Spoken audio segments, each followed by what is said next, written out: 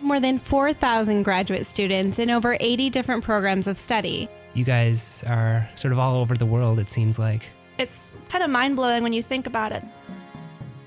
Here on Inspiration Dissemination.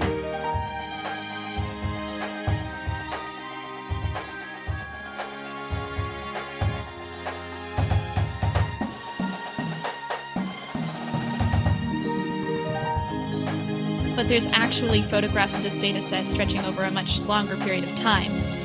They're now converted into basically mathematical shapes, and we can now analyze the statistics of this shape. Good evening, listeners. Good evening, listeners. Yeah, let's go for it. You are tuned in to 88.7 KBVR Corvallis. It's time for another episode of Inspiration Dissemination. My name is Grace Dietzler. And I'm Lisa Hildebrand. At Oregon State, we have more than 4,000 graduate students in over 80 different programs of study. And here on Inspiration Dissemination, we feature the research and personal stories of one of these students each week. If you're a graduate student at OSU or a postdoc, we have decided that we'll also talk to postdocs now. And you're interested in coming on the show, or you just want to find out more about all the awesome things going on at Oregon State, check out our blog at blogs.oregonstate.edu/inspiration, where you can find out all about our up-and-coming guests and links to our Twitter and podcast pages. Inspiration Dissemination is recorded live, and tonight we are lucky to be joined by Anna Nicholson from the robotics department here at Oregon State. Welcome, Anna. Hi, thanks for having me. Welcome to the booth on this rainy Sunday. It's a little brisk outside. Yes. Is it May? Is it really May? Right. It does not feel like it. Anna, we went on a very interesting journey in our pre-interview, and I think we're taking a sort of non-traditional approach to our interviews, which I think is exciting. So we're going to start with something big, because you have sort of an ethos, or like a big life goal, a big lofty life goal. So can you tell us what that is? Yes, I do have a big lofty life goal. My big lofty life goal is to develop and help institute AI and robotics that help humans and humanity as a whole. Humans and humanity. I love that. Yeah. So this is something that's sort of driven both my personal goals and then also my research goals, as well as my future career goals. So it's fun to have a big lofty life goal to kind of drive all of these things. Yeah, and it's sort of one that has no like timeline to it. It's just kind of like you pick up knowledge and skills along the way, and you're working towards this thing that may happen, I don't know, in 10 years, in 20, in 5, who knows? Yeah, a big vague life goal is great because you can never fail at it. As long as you're working towards it, you can't fail. I love that, kind of being flexible with what the end result actually is. Like it can be kind of anything. You define it. Yeah. And you can also kind of play around in different spaces that kind of contribute towards this big life goal, which you kind of talked with us a little bit about during your pre-interview, some of the components that would go into developing AI that benefits humans and humanity. So there were 4 spaces. Can you tell us about what those kind of were? Yeah, so these broadly kind of fall under this humans and humanity idea. So the first one is the technology itself. So how do we develop artificial intelligence systems and robotics and technology as a whole in such a way that it benefits individuals on an individual day-to-day basis? And the second one is really how do we talk to and work with technologists and get them to have this centric view of technology that can benefit people and benefit individuals and also humanity as a whole. So getting technologists and technology companies to think beyond the bottom line, to think beyond what is going to make them money, which app is going to make them money tomorrow, and think more about sort of the benefits and harms of the technology. The third group that I think about a lot is the general public. So both how they use the technology, how they think about technology, what of it they actually understand. Do they understand and even care about privacy as a whole in regards to their cell phones, or are they willing to completely give up all privacy in order to have this thing benefit their day-to-day lives? And then finally, also at a very high level, the people who are developing policy and how technology and AI can be integrated into society as a whole. So this is policymakers, people both at the, on the level of an individual city. So I know New York City has a policy advocacy group for technology privacy. And so all the way from an individual city all the way up to the national and international level. So there's all of these different groups that have a lot of say in how this technology is developed and how it is distributed and positioned within society. And it really requires a view of all of these groups and an understanding of how all of these groups understand the technology and play into this in order to roll out technology that is beneficial. So we have these like 4 distinct spaces that are distinct from each other, but also connected. So we have the tech itself, then the technologists and tech industry, the general public, and policy. How does that tie back to like your big lofty life goal? Are you trying to become an expert in one of them or trying to do it all? What's the plan? I want to do it all. I always joke that I have about 8 life's worth of career goals. So currently I am focused very heavily on the first one, the technology. So I am doing a PhD in robotics that is very heavily focused on individual lines of code and how they play into the behavior of a system. The tech itself. Right. So that's where I'm really focused. I do have some prior experience in the technology industry, so I have that form of perspective on how people I lived in San Francisco for a long time. How do people in the tech industry think and work? And so far I've kind of covered those 2. I've started to cover the policy piece in regards to I did a summer internship. I realize I'm getting off topic of the actual question, but so far I have covered the technology piece, and that's really where I've been focusing so far. But in the future, I plan on sort of covering all of these other spaces as well. And like I said, it's about 8 lifetimes worth of goals, and I would like to do all of it. So you did a little bit of tech policy experience, you said? Mm-hmm. So what do you feel is the current kind of climate of the way that the technologists and people making the policy are kind of interacting? So I have still a fairly fresh outside perspective of this.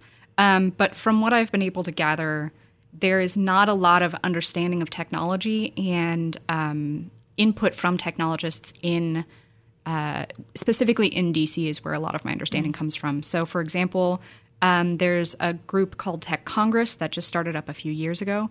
And Tech Congress was started by a former staffer in Congress who basically anytime he had a question about technology, he could not find a single person to answer his questions.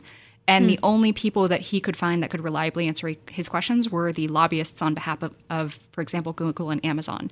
He thought that was extremely problematic. And so he went out and started Tech Congress that now puts technologists into Congress on 9 to 12-month fellowships. And there's more and more of these fellowships popping up. So it is becoming more of, there's starting to be more of this institutional knowledge within these legislative bodies. But we're not quite there yet, and there's still a lot of need for technologists. So I know that, for example, I think it's Georgetown, I don't remember which big law school over there, just started a tech policy specific master's program that they're bringing in technologists, and they're essentially giving them a 1 or 2 year deep dive into policy in order to sort of bring them into the sphere and get them knowledgeable on both sides. And so there is this need for this, and it's not just a technology problem. Like this is there's a need for this with any science, right? To bring in the knowledge of that scientific understanding into how we actually write the law, and how it is going to actually be implemented on the low level. So there are these fellowships for scientists, and now technology is starting to be a much bigger space for it. And so I guess, do you feel like you're already able to kind of fill that gap because you've played sort of a little in these like the tech itself and the technologist space, but also in like the policy space? So you have at least you've seen behind the curtain for both of those already. So do you feel like you're sort of getting to a point where you could be someone to fill that gap? Ideally. So the the little bit of policy experience I have was I did a summer internship with Brookings. The Brookings Institute is a think tank in DC. And I did a summer internship with them, and it was very early on in COVID. And so it ended up, I didn't end up getting a lot of sort of the exposure to the policy side as I wanted from that internship, unfortunately. But I did get to talk to a lot of people, and through sort of being very interested in this and being interested in tech policy in general, I have gotten a lot of exposure to those people. So I don't necessarily have the knowledge of policy that I would need, for example, to go and write a policy. But in order to apply to those fellowships, I definitely have that level of understanding and knowledge. That's actually the very first thing I plan to do after grad school is start to apply to those fellowships and be in DC for a few years working in that sphere. So nice. Yeah. It's awesome that you have a plan already. It's what we all long for as graduate students. A light at the end of the tunnel. So I guess in order to fully be that person who's able to kind of play in each of these spaces, as you've mentioned, you kind of need to like acquire knowledge in each of this. And as we've agreed, you're well on your way. You've already, done several experiences and years in some of these kind of different levels. But let's talk a little bit more about the tech itself space that you've been working in, because that's kind of what's been taking over your life for the last 4-ish years of your PhD graduate career. And your time here at OSU is basically split into 2 research projects, one which is completed and one that you're just embarking upon. So let's talk about that first one first, which was all about looking to get robots to help with infectious disease scenarios. Can you tell us a little more about timely. Yes, very timely. It ended up being very timely. This grant has been going on in that lab for a few years now, and the goal was to really help improve patient outcomes in infectious disease scenarios. So, as with any research, we sort of take that very high-level, broad idea and pick out our one tiny little piece out of it. So, my one tiny little piece was looking at how robots behave in sort of a long-term deployment. So I looked at essentially if you have some form of helper robot in a hospital, and these technologies actually do exist right now. So some form of essentially a nurse aide in a hospital that can go fetch medicine or has a crash cart on it that can come and provide those needs. How does that robot react to different scenarios? So, for example, if it's carrying something delicate, it's probably going to take a different path to get where it's going. In order to avoid maybe a bump in the floor, or there's a very heavily trafficked hallway. So it's going to want to take a different path than, for example, if it needs to get somewhere very urgently and maybe has a light on the top of it that says, everybody get out of my way, right? So these are very different scenarios for the robot to operate in. And so we were looking at how the robot could basically change its behavior to best fit these scenarios, while also trading off between different we call them costs, right? Like what I mentioned earlier of, people in the way or a bump, those are considered costs. So how to take multiple of those into account and sort of trade off and do those trade-offs automatically to account best for the situation at hand. So that was really the first project that I worked on, was looking at how robots get from point A to point B, depending on the context they're in. And that seems like a challenge, but really important in a highly unpredictable place like a hospital, with things changing all the time and new information coming in. Yeah. So it requires basically one of the things we were doing is faking data of the ideal would be you'd have a robot that records over time which hallways, how much time it takes to get through a hallway or how many times it's bumped into in a certain hallway, or how many people it encounters or how many times it has to move out of the way of, if it's an ER situation, how many times it has to move out of the way of the gurney, things like that. So can take that type of information into account while doing all of this planning.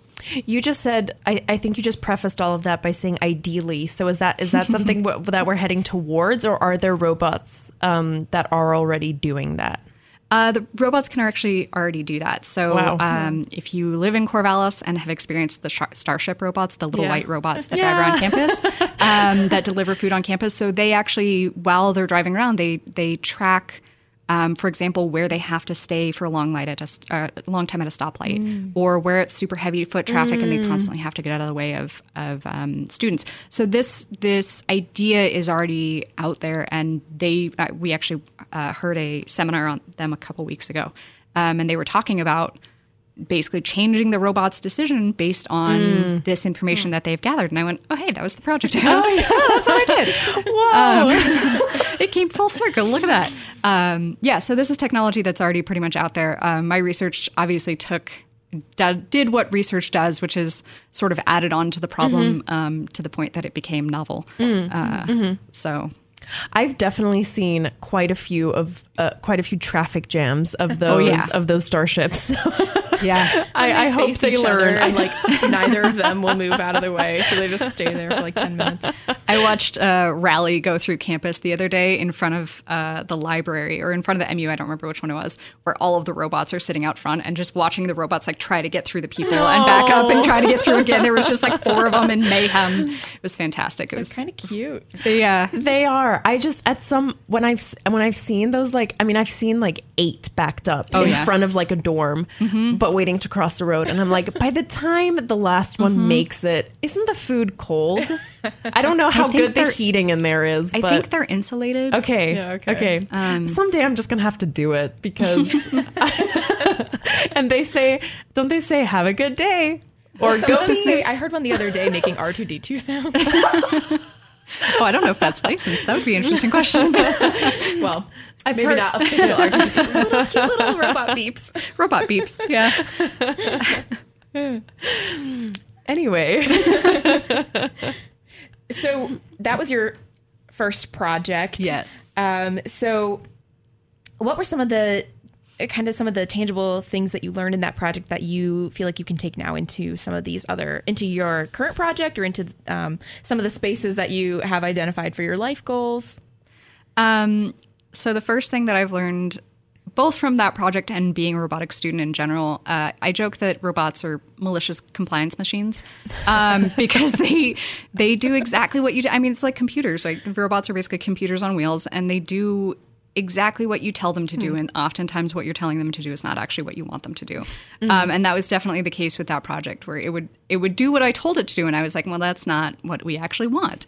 So that's definitely a big lesson in working with robots, is they are malicious compliance machines. The other interesting thing, and I don't know if this is necessarily something I learned, but something that's really interesting to explore, and this sort of feeds into the project that I'm working on, is this idea of how do we trade off between different costs or different components, different goals or objectives, in a piece of computer code. Because even as humans, this is a challenge for us, right? So if you think about going to the grocery store, you know that the organic stuff is better for you, and it's more local, but it's also more expensive. So you kind of have to perform that trade-off in your head of, well, which one am I going to do? And we do this all the time with, if you buy a car or you rent a house or any of those things, you're sort of trading off these different goals or objectives, is how we look at them from a robotics perspective. But you're trading off these different ideas and saying, like, where am I willing to sort of give up on one thing to get more of another? And there's never really a right answer. And robots and AI really want that one right answer. So having to trade off between different goals or objectives is actually a really hard problem that's been studied for a very long time. But it's a very interesting problem, especially as we get into ideas like how do we institute ethics and, big, broad goals like health in an infectious disease scenario. And so that's something else that I really got out of this project that I'm taking forward with my next research project, is this idea of trading off between ideas and values, and at both a very, low level of sort of cost versus, cost benefit, but also a very high level of which of these very high level of objectives am I going to really focus on here. Yeah, let's jump straight into that second project, which is kind of just beginning, but it plays in both the tech space, but also potentially a little bit in that policy space. So it's called AI Caring, or you're part of AI Caring. So tell us what that is. Yes. So AI Caring is an NSF institute, which basically means that there are 5 different universities involved. OSU being one of them. It's a $20 million 5-year grant institute, technically. And so there's all of these different groups involved. I think there's over 40 PIs on on the grant. It's a huge, huge grant. And so it just started. It kicked off in, I think, October. And so I ended up switching labs to go work under Dr. Khan Toomer in order to work on this project, because this is really sort of all of the pieces I've been looking at and excited about, and a lot of the reasons I came to grad school. So the goal of AI Caring is essentially to develop AI systems that help people. It's called age in place. So people with mild cognitive impairment, which is MCI, sort of the early stages of dementia. How do we help them in their homes so that they can stay in their homes longer and be more independent day to day in their day-to-day lives? So this project has, or the institute as a whole has a lot of really interesting pieces. So there are some, we're working with OHSU, so there are some doctors on the grant. There are some people, a lot of people within the robotics and AI community, but also some people that have a background in medical ethics, in philosophy, in ethics, all of these different groups. So it's sort of this very broad, interesting space to play in with this very tangible ideal of helping humans, right? We're trying to put technology in homes so that people can live in their homes longer and be independent and stay in place. So, and for this project, what the plan is for you in terms of the tech itself, it's I guess a little less about path making, but it's a little more about looking at how you can get multiple robots, multiple AIs to make decisions together, or to like work towards a common goal. Can you give an example of that, for example? Yeah. So just to clarify what you just said, yes. So the first project I was doing out, the decision that the robot was making was how to plan a path from A to B. Right, yeah. And so this is much more of a high-level decision-making rather than the very low-level decision-making. But it is, instead of a single robot planning a path, it is multiple different robots making higher-level decisions.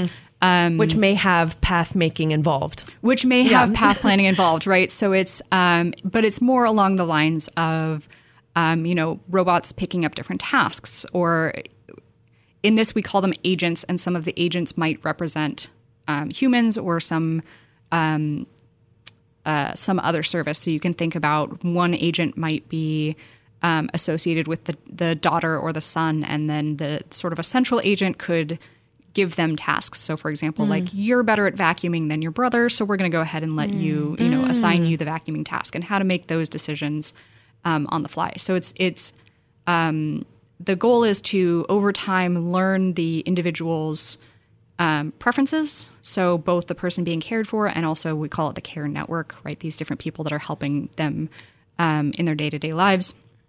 So learn their preferences and take those into account while these agents are making decisions. And so we're still really in the scoping phase of what decisions are we making. And we actually had we're getting to the place of, one of the things we've been talking about is how to help the person eat, because as you age, your dietary needs change, and also certain people as they age become less and less interested in food because your sense of smell starts to go away, your sense of taste, right? Like all of your senses start to dull, and so they become less and less interested in food.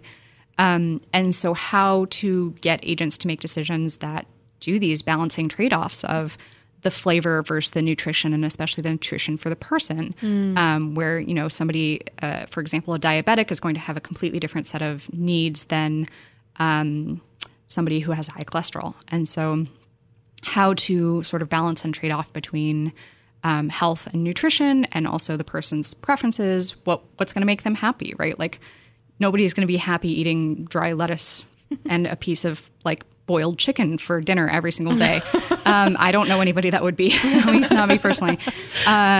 So how to sort of balance the nutrition and the cost of food and the person's happiness.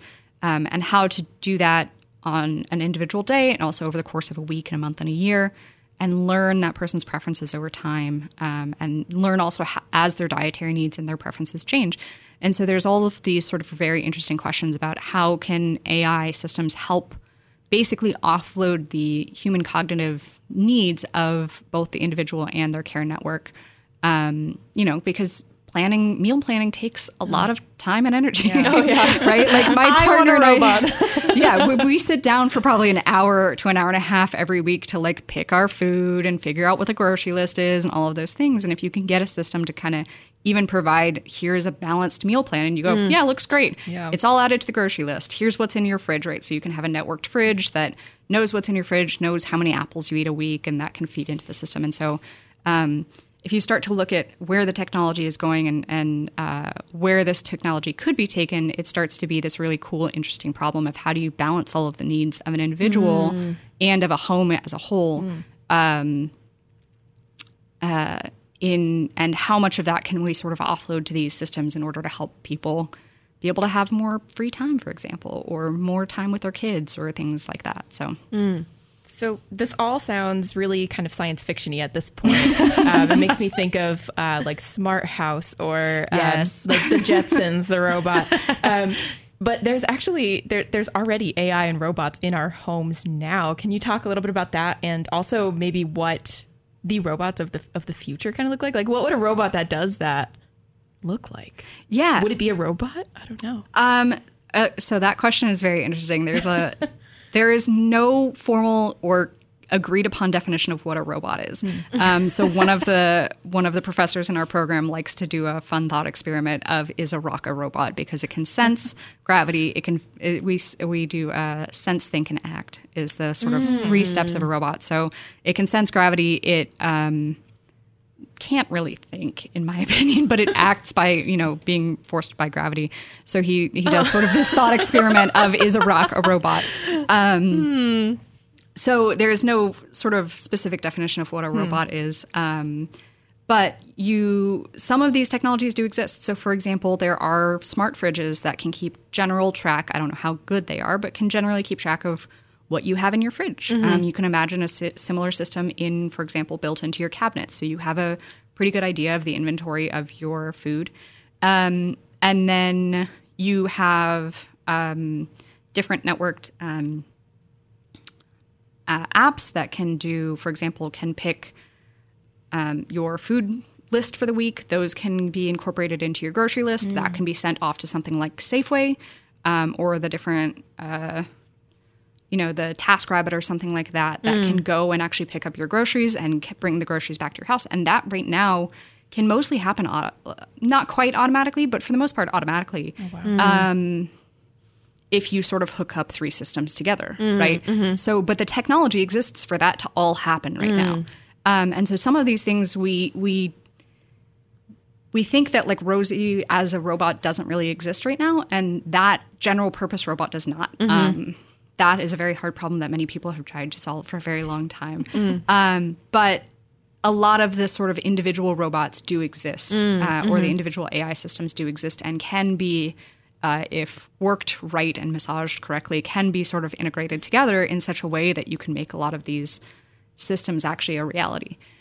So yeah, it's so funny that like there's no like, agreed upon definition or like what a robot looks like. I think in my mind, when someone says robot, I think of like the starships on campus or, like a cartoon robot. Yes. Like an actual physical thing that has like a head and a body and like, rotors for legs or whatever.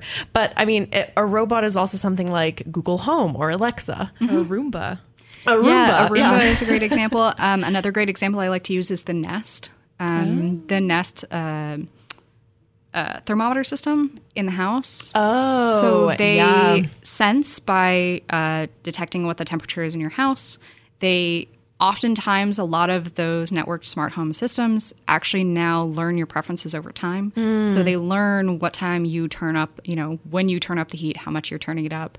If somebody is gone through during the day, maybe the kids turn it up and then turn it back down when dad's not home, right? Like they kind of learn these preferences over time, and then they basically react to the changing preferences over time by actually changing the underlying system. So if you think about it, the Nest system is actually a type of robot.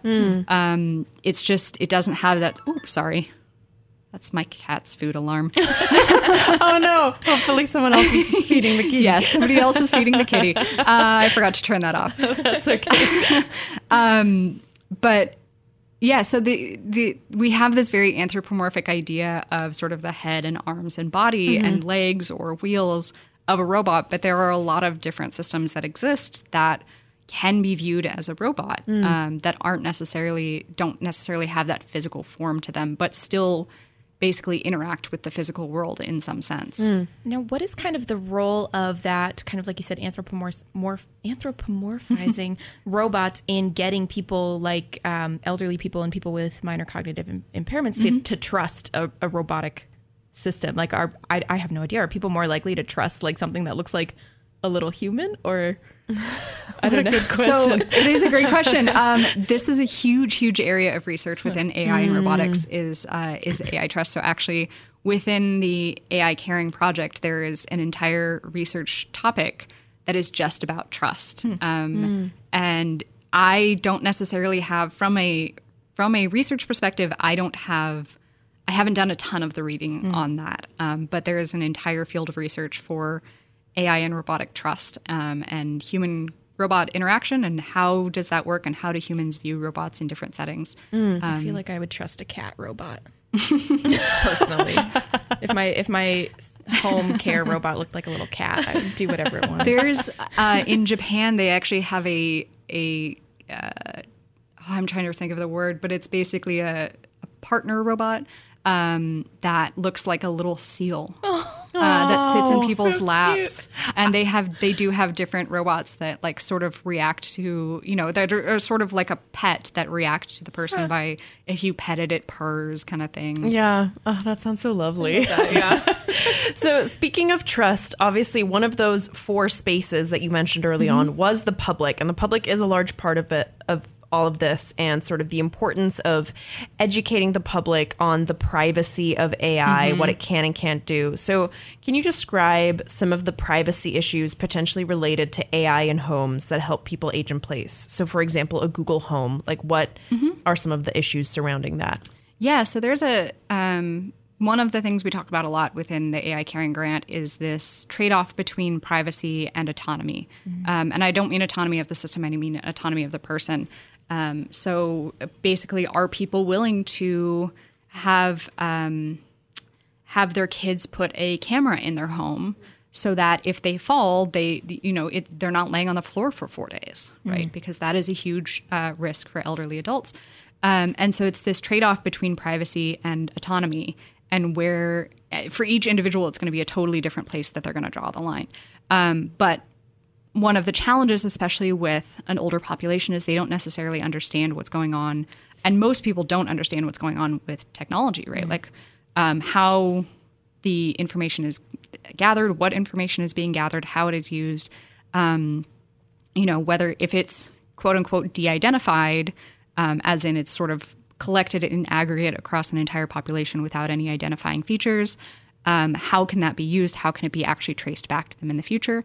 And so there are a lot of really big open privacy questions, both for an individual, making these trade-offs of how much of my privacy am I willing to give up for this additional autonomy, but also on a broad scale of how much data should we be allowing these companies to gather? How should that be able to be used? Because right now it's very much a free-for-all.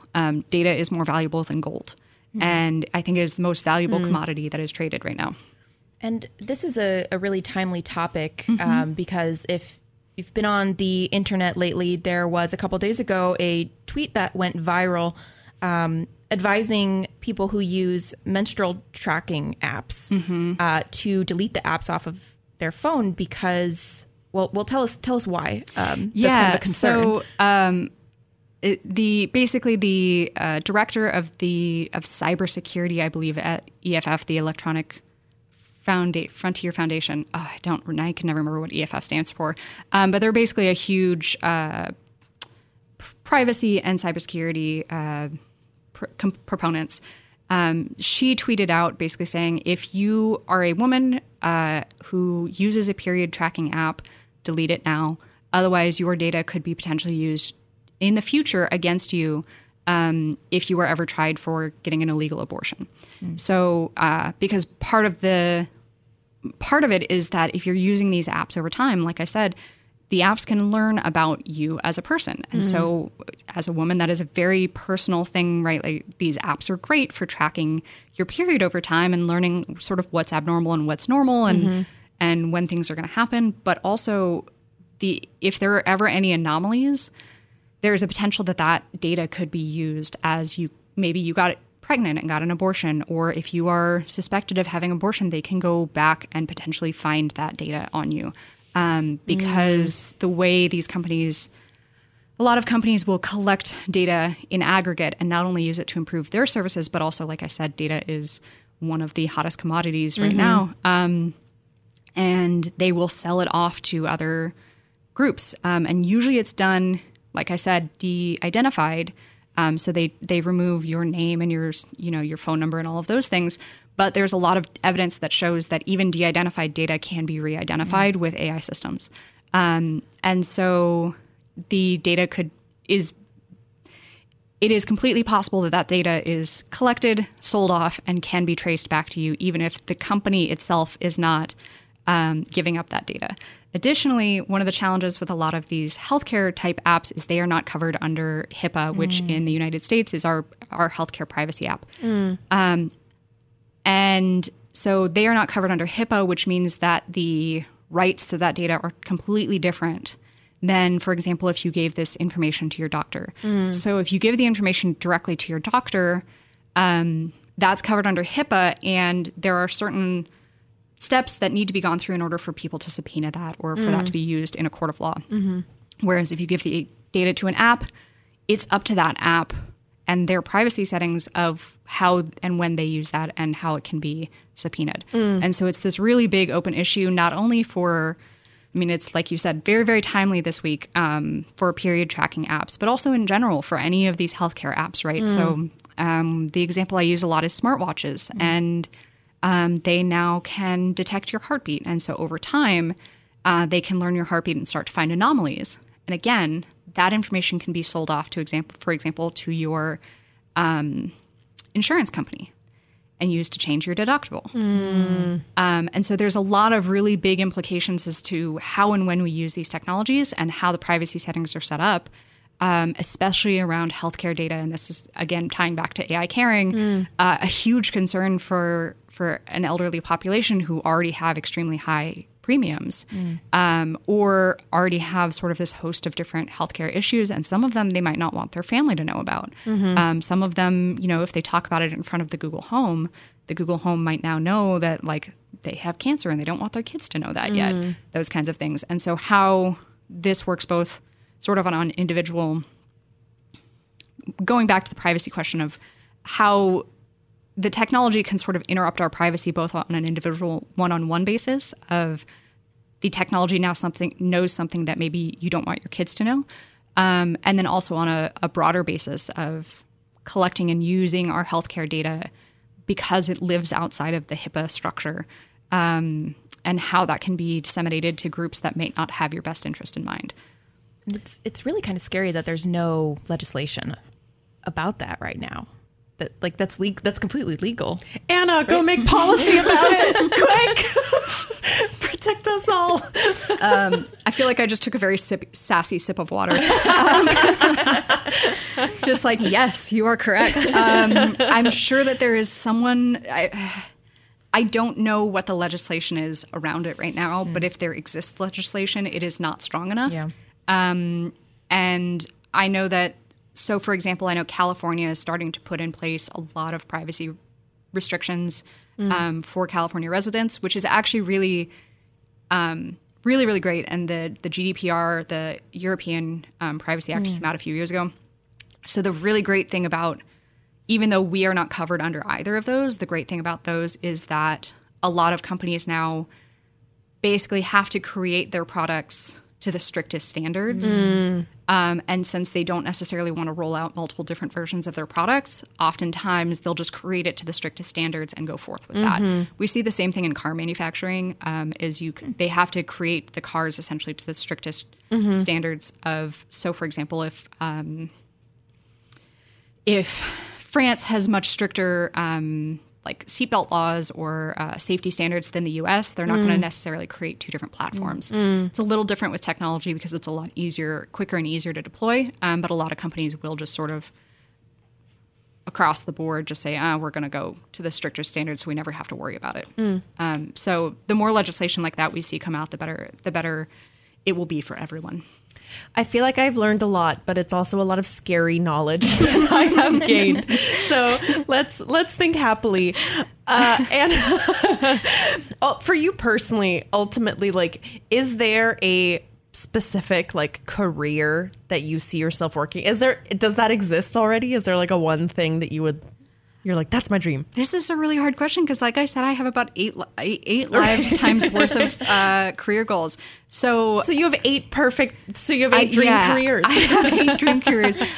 So generally, my very vague, to go along with my lofty life goal, my very vague life plan is once I graduate, hopefully sometime in the future. Every PhD I feel like is just like, I hope I graduate someday. So if and when I graduate, like I said, my plan is to apply to some of these fellowships in the DC area. So by that time, weirdly enough, will actually already be living in DC. So apply to some of these fellowships in the DC area. There are also other groups in that area that are not just sort of putting technologists into Congress and the actual legislative bodies, but also, for example, it's called the JAIC, the Joint AI Consortium, which exists within the Pentagon, and it looks at how does the DoD as a whole use artificial intelligence, and when and how can we and should we use it, both from a technological perspective, but also from a moral and ethics perspective, and what makes sense from a defensive perspective. And so there are sort of these different ways to play in this space as a technologist and as somebody who understands what AI is at the very low level, to play in this space and actually influence how we make these decisions on this very high level. So that's one of my goals, is basically be in DC helping make those very high-level decisions. There are also groups such as the Partnership for Artificial Intelligence, which is in San Francisco area. And PAI does research on how to create best practices and the actual research on how to integrate, for example, how to make your system less biased, and what bias looks like in AI, and how to make systems so this is getting back to sort of the technology itself, right? How to make these systems in such a way that they account for these bigger, broader harms and try to mitigate them. There's also think tanks. There are sort of all of these different directions that I could potentially go down that play to these sort of 4 different spaces that I talked about earlier, right? The technology itself, working within the tech industry to push tech companies and also the people who are actually creating the code to really to think about these things and make these considerations as they're making their decisions on a day-to-day basis. Working with the public and figuring out what it is they want, what it is they need, how these systems are inflicting harm and how they can potentially benefit. And then, like I said, the legislation. So there's a lot to do in all of these spaces. And this isn't really an answer because I want to do all of it. Well, and Anna, I have no doubt that you will be able to accomplish whatever you set your mind to in these areas. I hope so. I look forward to seeing you in the news headlines. And yes. your future career. This has been one of the fastest 45 minutes of my life. I feel like I have learned so much. We laughed a lot. This was a great interview. Thank you so much, Anna. Thanks for having me. We are nearing the end. Which means it's time for our 2 traditions. Woohoo! So first, we ask for a piece of advice. So tell us what your advice is and who it's for. My advice is for everyone, which is have a lofty life goal. I actually wasn't I never planned on going to grad school until I figured out my lofty life goal. And then I got really mad that I had to go to grad school in order to sort of work towards my lofty life goal. So I am here out of spite. But no, basically have a lofty life goal, right? It's okay if it's a big, scary life goal. My lofty life goal is AI and AI that will help humans and humanity. Like, there's no possible way I'm accomplishing that in a lifetime, but it drives a lot of what I do and makes the work that I do interesting. It also makes it a lot easier to make decisions about what I will and will not do, and where I spend my time. And it makes for a fascinating life to have a lofty life goal. I love that. And it's like you said at the beginning, if you have a big lofty life goal, then you can never really fail as long as you're like in tiny increments working towards it. Yep. So I think that's great advice. Yep. And then our second and final tradition is that you get to pick the song that outros you. So tell us what your song is and why you picked it, if you want. Yeah. So when you told me to pick an outro song, my very first thought was baseball walk-on songs. Because I have loved baseball my entire life, and I have been a big Giants fan my entire life. And so the song that I picked is I Left My Heart in San Francisco. I was born and raised in the Bay. A lot of my family is still in the Bay, so it's very telling for that piece. But also it is the song that plays after every Giants win in the stadium. So, okay. All right. Yeah. Well, here we go. This is I Left My Heart in San Francisco. Thanks so much, Anna. Thanks for having me.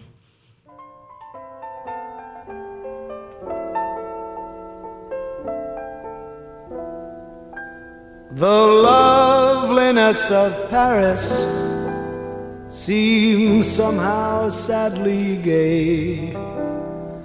The glory that was Rome is of another day. I've been terribly alone and forgotten in Manhattan. I'm going home. Thank you for listening. If you want to support the show, tell your friends about it and give us a 5-star review on Apple Podcasts, and follow us on Twitter and Facebook at KBVRID. This theme music was performed by the OSU Drumline, and the intro jingle was created by Olin Haman. Special thanks to the supporting staff at KBVR that allow the show and podcast to be possible. This show was started by Jean Kamvar and Joey Hulbert in 2012. To learn about our current hosts, other graduate students at Oregon State, or if you want to be part of the show, visit our website at blogs.oregonstate.edu/inspiration. Thanks again for listening, and stay curious, my friends.